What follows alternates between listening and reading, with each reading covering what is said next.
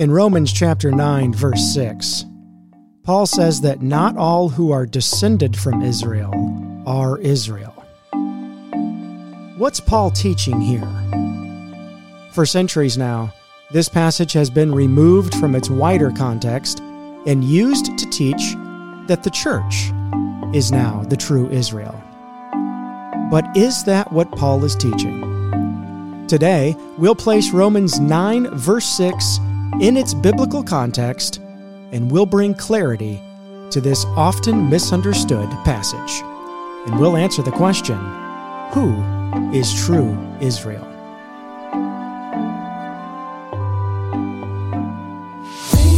You are listening to the Tove Podcast.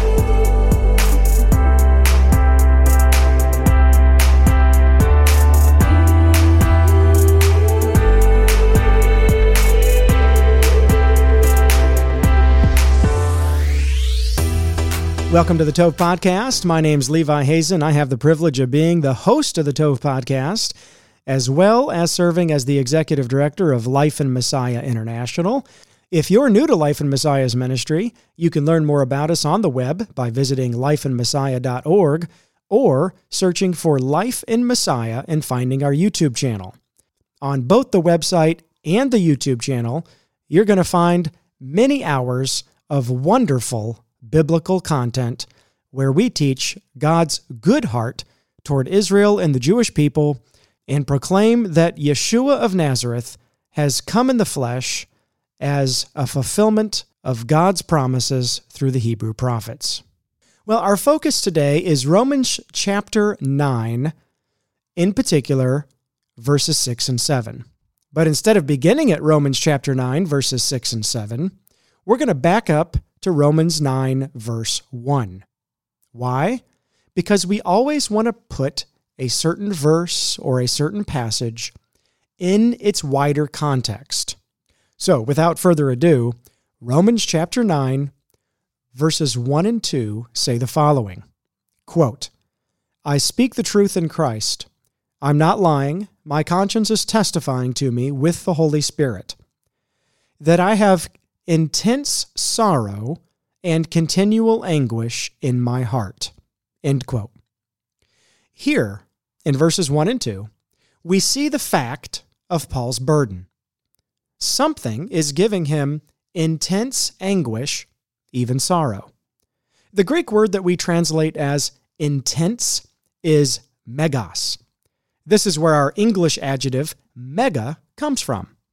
If we want to describe something as especially big, sometimes we put a mega in front of it to emphasize just how big it is. We might say that Paul had a mega sorrow or mega burden. This same Greek word is also used by Paul in 1 Timothy 6:6. There, Paul is trying to emphasize the superiority of spiritual gain compared to material gain when he says, quote, godliness with contentment is great gain, end quote. There, we translate megas to the English word great. Godliness with contentment is superior and is a mega gain compared to any kind of physical, temporal gain. Moving on to verse 3, Paul says, For I could almost wish to be cursed and cut off from the Messiah, for the benefit of my brothers, my own flesh and blood. End quote. Now, verse 3 is somewhat startling to us. And here we see just how great, how mega Paul's sorrow is. Apparently, it's so intense that he would cut himself off from a personal relationship with God if this intense sorrow could be pacified. And in the second half of verse 3, we see the object of Paul's burden, namely, his brothers, his own flesh and blood. Now, we might think Paul is referring to his immediate family members. Today, if I tell you that I have a sorrow for my own flesh and blood, you will likely think I'm referring to my immediate family members, perhaps my siblings or my children. But in the very next verse, Paul clarifies for us what he means by his brothers, his own flesh and blood. Verse 4, quote, they are Israelites. and to them belong the adoption, the glory, the covenants, the giving of the law, the temple service, and the promises." End quote. Here, Paul makes it clear. When he refers to his brothers, his own flesh and blood, he means the Jewish people. Now, Paul uses the term Israelites here. He uses this term to refer to the Jewish people in his own day. This was a common phrase used to refer to Jewish people no matter where they lived. Here, Paul does not use the term Israelite to mean people from the country of Israel. And this provides us with another opportunity to make sure we're not placing our modern day usage of a word back onto the text of the Bible. As mentioned previously, the Bible's context and usage of a word is the final arbiter for the meaning of the word, not another book's usage or our modern day vocabulary. And when Paul uses the term Israelite, he means a Jewish person from anywhere around the globe. Today, the term Israelite is not really used except when referring to the biblical text. But a very similar word is used, and that's the term Israeli. Although Israeli and Israelite are similar words, their modern-day meaning is vastly different from how the Bible uses the term Israelite. For example, today the term Israeli is used to refer to someone's national identity. An Israeli is a person whose citizenship status is from the country of Israel. But there are millions of people who have Israeli citizenship who are not Jewish. For example, there are over 2 million Arab citizens of Israel who are Israeli, but not Jewish. So again, we just must be aware and be cautious of using our modern-day understanding of words and placing them back onto the Bible's use of a word. Moving on. After Paul pinpoints the object of his sorrow, namely the Jewish people, he continues by listing 6 gifts that still presently belong to the Jewish people. These 6 gifts were given to the Jewish people by the God of Israel, and they include the adoption, or the chosenness, the glory, the covenants, the law of Moses, the temple service, and the promises. A lot could be said about these 6 gifts that God has graciously given to Israel. The point here is that Paul says these 6 gifts belong to Israel currently. And nothing has changed in the storyline of God since Paul penned these words under the inspiration of the Holy Spirit. Jesus had already been crucified, resurrected, and ascended into heaven when Paul wrote these words. The church had already been born and was growing all over the world when Paul wrote these words. There's no reason, based on either the text or redemptive history, to conclude that Paul's statement is somehow not true today. It has not been rescinded just because time has passed since he wrote it. Why do I make this point?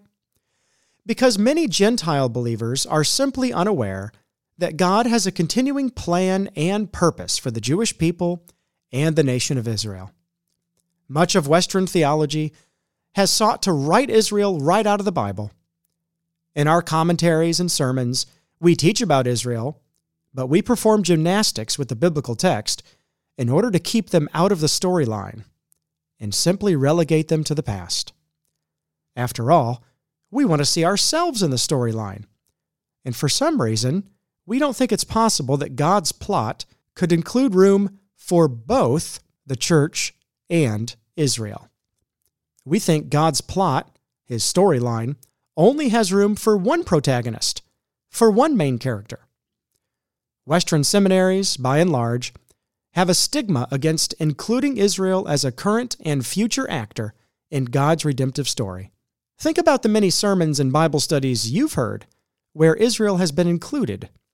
Haven't the vast majority held Israel up as the whipping boy, the prodigal son who's never returned? When was the last time you heard about God's future blessings that are to come for Israel? When was the last time you heard about the Bible's teaching concerning hope for Israel and the Jewish people.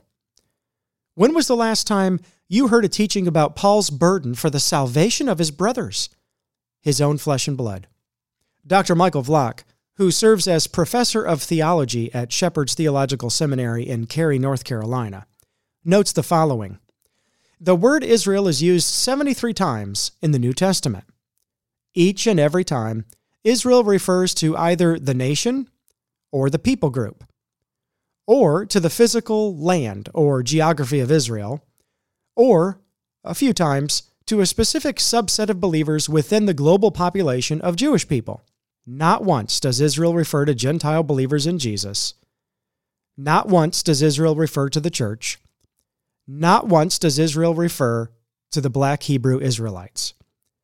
Israel refers to either a specific land or a specific people who are Jewish. It's time for a quick break. When we come back, we're going to arrive at the heart of our often misunderstood passage. Romans chapter 9, verses 5, 6, and 7, where Paul uses the phrase, true Israel. What does Paul mean? Does he mean that Gentiles have now become Israel? Or is he still referring to the same Israel as in the preceding verses?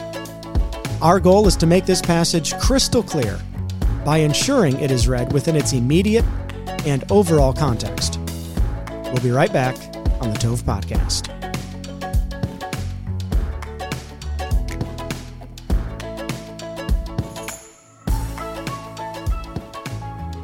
Since 1887, Life in Messiah has helped Christians understand the Jewish roots of our faith and God's ongoing commitment to His people.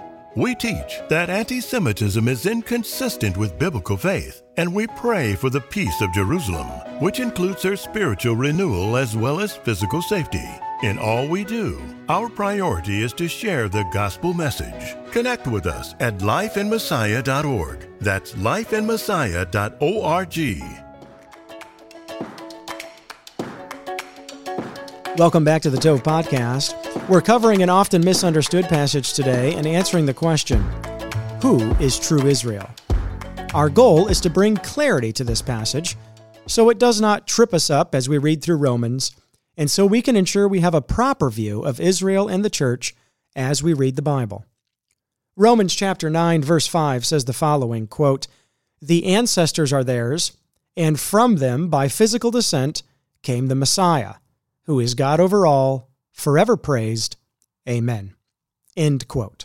Who are the them that Paul is referring to in verse 5?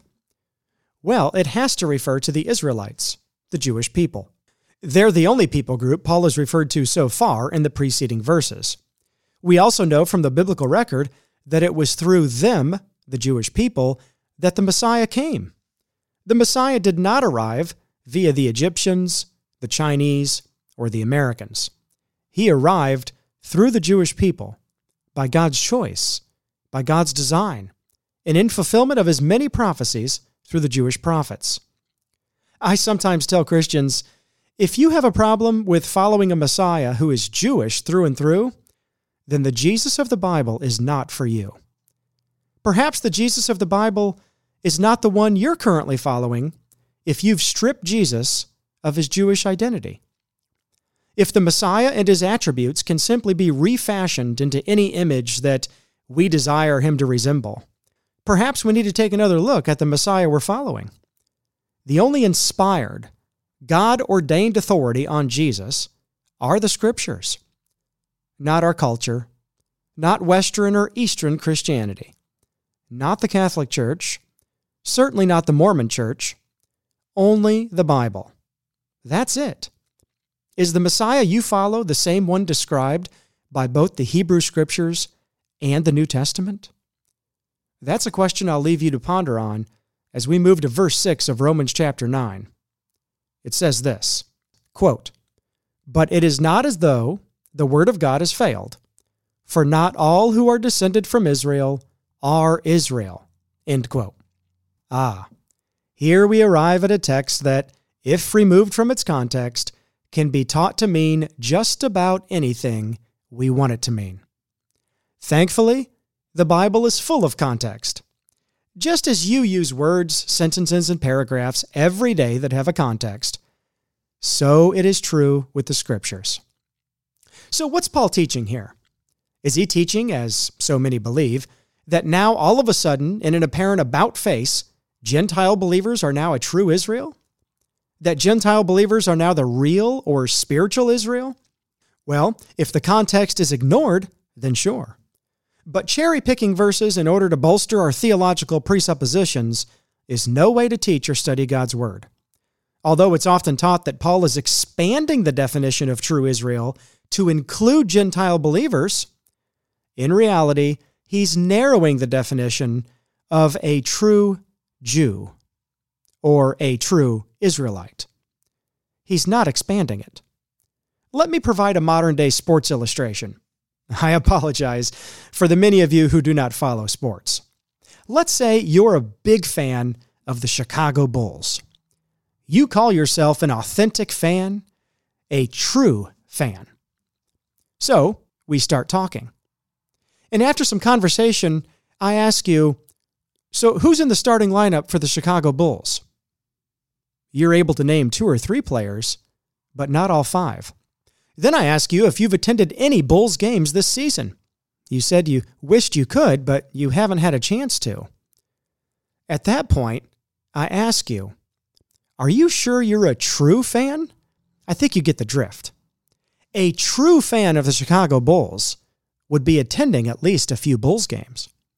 A true fan of the Chicago Bulls would at least know the starting lineup. Now, let's bring it back to the text of Scripture here. What Paul is saying in the overall context here is that a true Israelite is one who believes the words of God. A true Israelite is one who places their faith in the Jewish Messiah, the one promised by the Hebrew prophets. A true Israelite is the remnant of Israel. Paul teaches on that in Romans chapter 11, verse 5. To view Paul's statement as all of a sudden expansionist, in that he is opening up the definition of an Israelite to now include Gentiles who have faith in Jesus, does not make any sense with the rest of Paul's teachings, especially in Romans 9 through 11. You see, the verse we just read, verse 6, is actually explained for us in the following verses 7 through 13, where it says the following, quote, "Neither are they all children because they are Abraham's descendants. On the contrary, your offspring will be traced through Isaac. That is, it is not the children of physical descent who are God's children, but the children of the promise are considered to be the offspring. For this is the statement of the promise. At this time I will come, and Sarah will have a son. But also Rebekah received a promise when she became pregnant by one man, our ancestor Isaac. For though her sons had not been born yet or done anything good or bad, so that God's purpose according to election might stand, not from works, but from the one who calls, she was told, the older will serve the younger, as it is written, I have loved Jacob, but I have hated Esau." End quote. Commenting on this passage, the Moody Bible Commentary points out the following, quote, "The true Jewish people are Jews who are not mere descendants of Abraham, but are rather his ethnic descendants who were chosen by God to be recipients of his covenant blessings, including salvation." In verse 6, Paul does not have Gentile believers in view. He's concerned to demonstrate that what God was doing with Israel in Paul's day was what God had always done with the descendants of Abraham, and Gentile Christians are simply not in view. Paul's point is to indicate that true Israel consists of the ethnic descendants of Abraham who have embraced Messiah, who are the faithful remnant, who are a narrower subset of a broader ethnic Israel. End quote. In summary, based on the immediate context of Romans chapter 9, as well as the wider context of the whole book of Romans, it would not make any sense for Paul to use an expansionist definition of true Israel to mean Gentile believers in Jesus. Rather, what Paul's teaching here, and what makes the most sense and fits with the context, is that Paul is saying there is a true Israel. In fact, We see Jesus use this particular term in the same way. In John chapter 1, starting in verse 43, we read about the calling of Philip and Nathanael. It says this, quote, "The next day he, Jesus, decided to leave for Galilee. Jesus found Philip and told him, 'Follow me.' Now Philip was from Bethsaida, the hometown of Andrew and Peter. Philip found Nathanael and told him, 'We have found the one Moses wrote about in the law, and so did the prophets, Jesus, the son of Joseph, from Nazareth.' 'Can anything good come out of Nazareth?' Nathanael asked him. 'Come and see,' Philip answered. Then Jesus saw Nathanael coming toward him and said about him, 'Here is a true Israelite. No deceit is in him.' 'How do you know me?' Nathanael asked. 'Before Philip called you, when you were under the fig tree, I saw you,' Jesus answered. 'Rabbi,' Nathanael replied, 'you are the Son of God. You are the King of Israel.'" End quote. What a wonderful illustration of the phrase true Israelite. Jesus is clearly not telling Nathanael that he's now a Gentile. Jesus is clearly not trying to expand the definition of an Israelite to include Gentile believers. What Jesus is telling Nathanael is that he has got it right.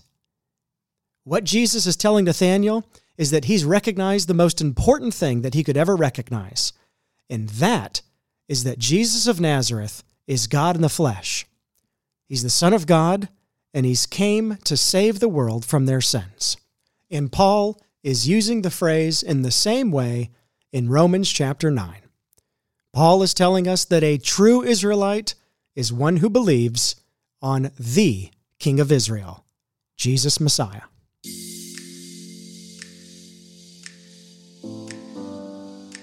I hope today's study has been clarifying for you, and I hope the next time you read Romans chapter 9 or you hear a sermon on this particular passage, that you remember the context and you remember what a true Israelite is.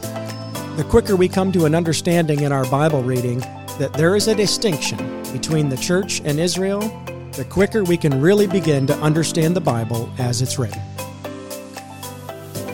Thanks so much for joining us today on the Tov Podcast. If you'd like to listen to previous episodes of the Tov Podcast, you can find those by visiting lifeinmessiah.org and clicking on the Tov Podcast tab at the top of the page. Until next time, Shalom.